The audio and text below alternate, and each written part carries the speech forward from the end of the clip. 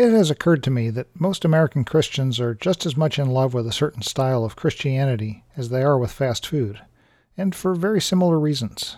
It's fast, it's easy, it's cheap, and it requires no real personal involvement to get fed. But is that the right model? Hi, this is Brandon, and welcome to the Crucible of Thought podcast. I'm here to share things that interest me and things that I think the Lord has brought to my attention. And today's episode is titled, Billions and Billions Served.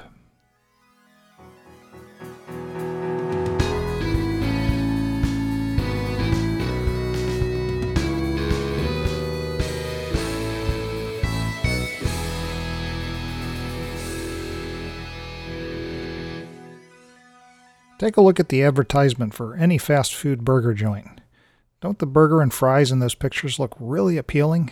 Seriously, crispy fries and the burger looks oh so juicy, nicely melted cheese, that lettuce, those tomatoes just look perfect.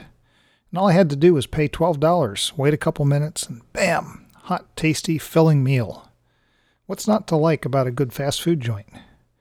We Americans have a serious love affair with McDonald's and similar fast food restaurants. It might not be perfect, but it's consistent, it's tasty. We can choose just about anything we want, delivered in minutes with little or no work on our part.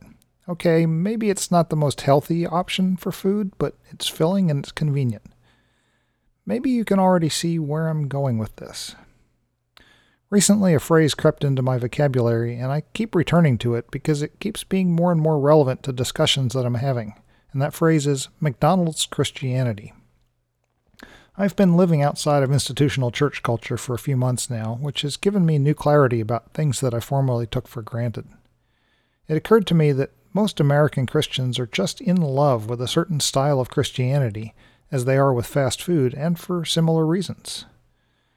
I want to walk into an establishment, pay someone $12, have them hand me a convenient meal, and walk out without any fuss or cleanup or dishes.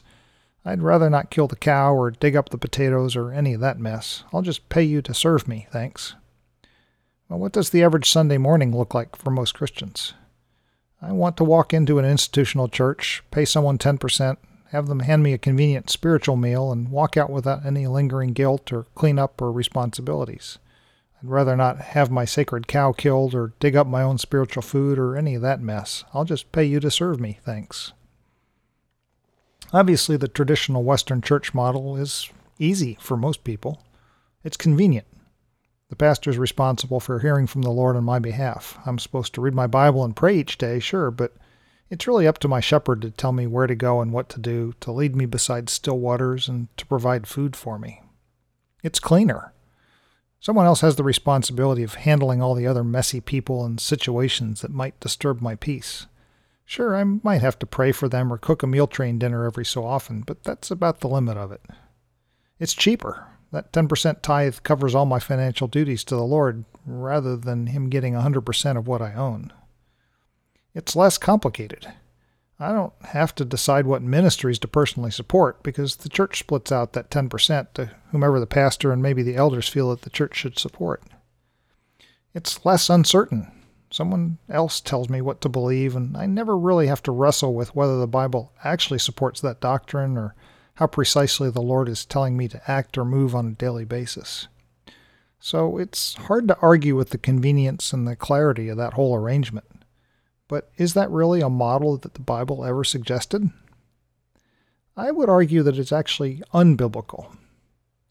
Even though it's apparently served the church well for quite a long time, I'm increasingly of the opinion that the Sunday morning model that's in place in almost every institutional church in the Western world has some serious flaws and leads to some serious deficiencies in the Christians, quote-unquote, that it produces. It produces a culture of dependency. The vast majority of the members of any church implicitly expect other people to do most of the hard work. Now, there are always a number of committed and deeply involved members. I was one of them for over 30 years, always busy with something. But most of the attendees are only minimally involved. It's the 90-10 rule. 10% of the people do 90% of the work. And it eliminates any requirement on each Christian to contribute spiritually to every event. 1 Corinthians 14:26 says, "When you assemble, each one has a psalm, has a teaching, has a revelation, has a tongue, has an interpretation. all things are to be done for edification.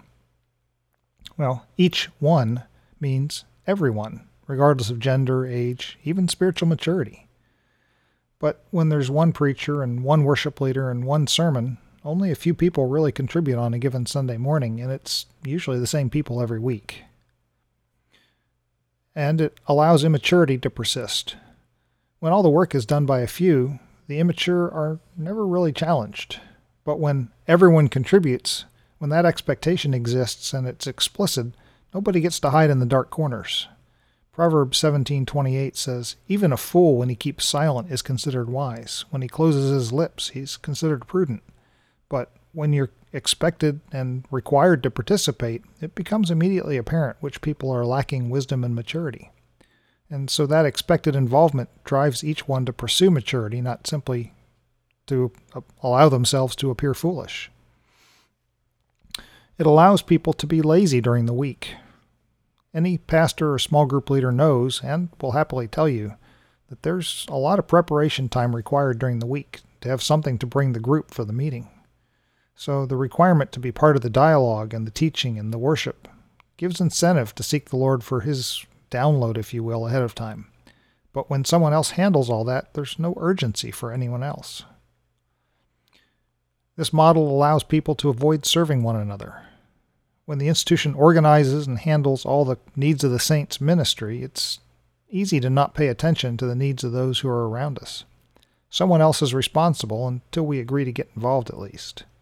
When those needs exist outside a small committed group of intimately familiar people, we have the option to ignore those needs. The model allows people to let someone else decide what to do with the finances the Lord has given them. If the church is making all the decisions, we don't have to seek the Lord for his will for the dollars that he gave us to steward. We just write that weekly tithe check, or we let that direct debit or EBT handle it automatically straight out of our paycheck, so we never even have to remember.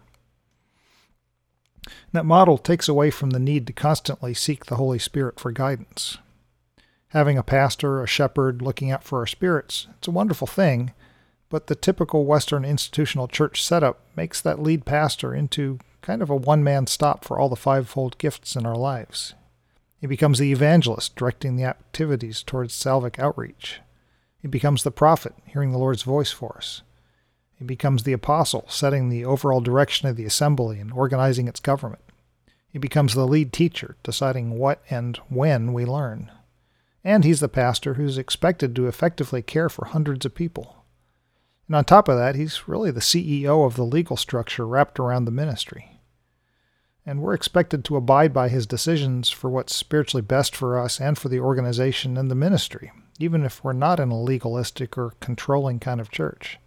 In some sense, the pastor really is the main person expected to hear the Holy Spirit, not each and every believer each and every day.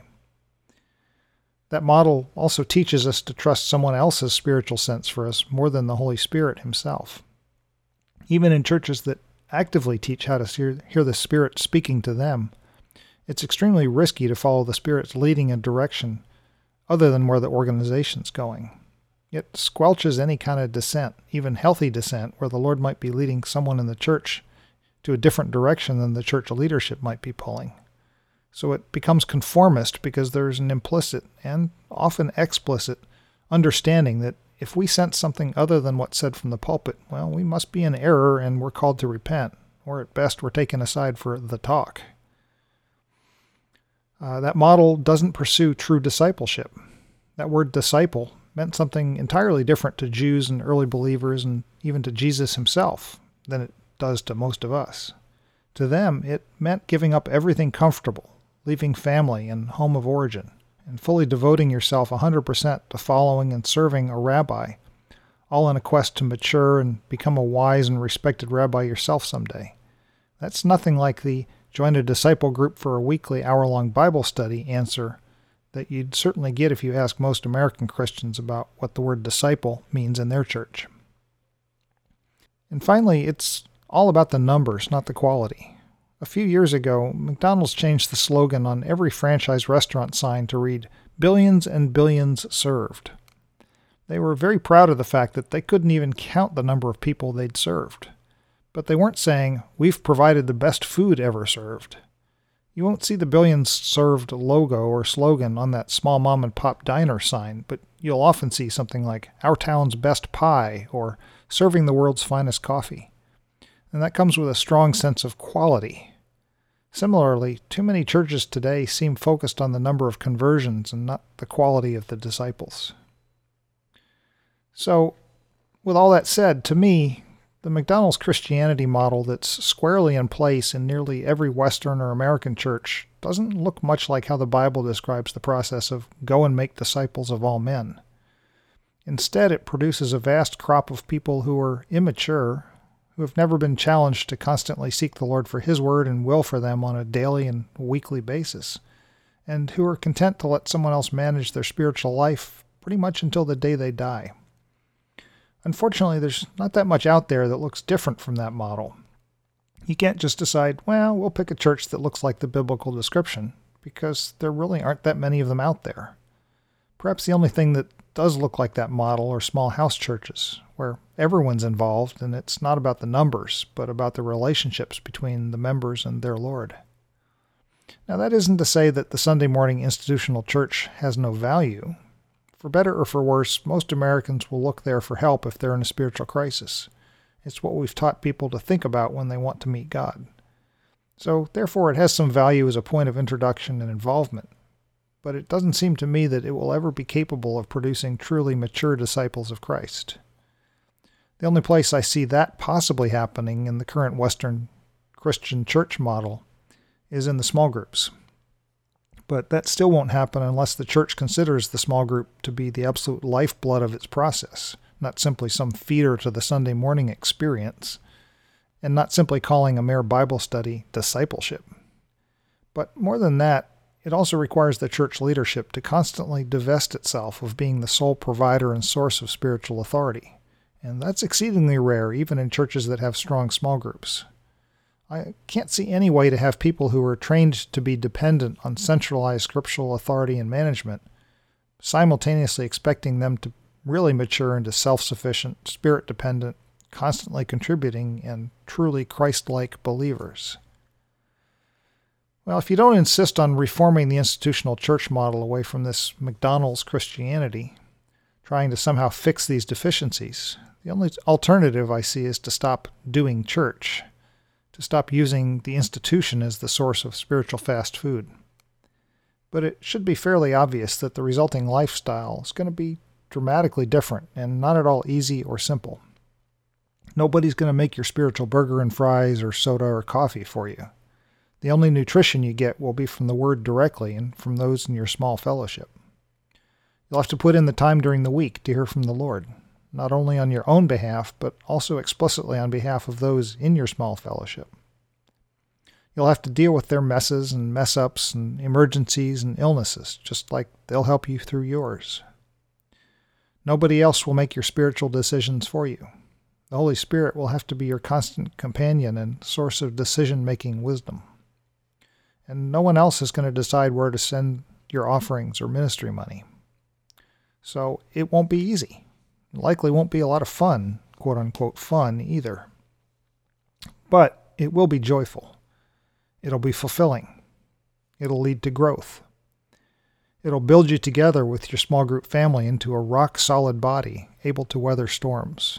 It'll be so unlike anything the world sees that others will want to know about this God that you serve. When you invite someone to join, it will be into your spiritual family, not some impersonal service. So, I'm pretty much done with McDonald's Christianity. I spent 48 years of my life in that model, and I honor what it did to bring me to the point where I am today. But I sense that the Lord is now shaking that model to its very core. Many people will certainly hang on to it for dear life. It's the only life they know, and it's too scary for many to step outside that life. But others, many others, have already recognized that it won't do the job, and they're separating themselves from the institutions so that they can find the Lord on His terms, face to face.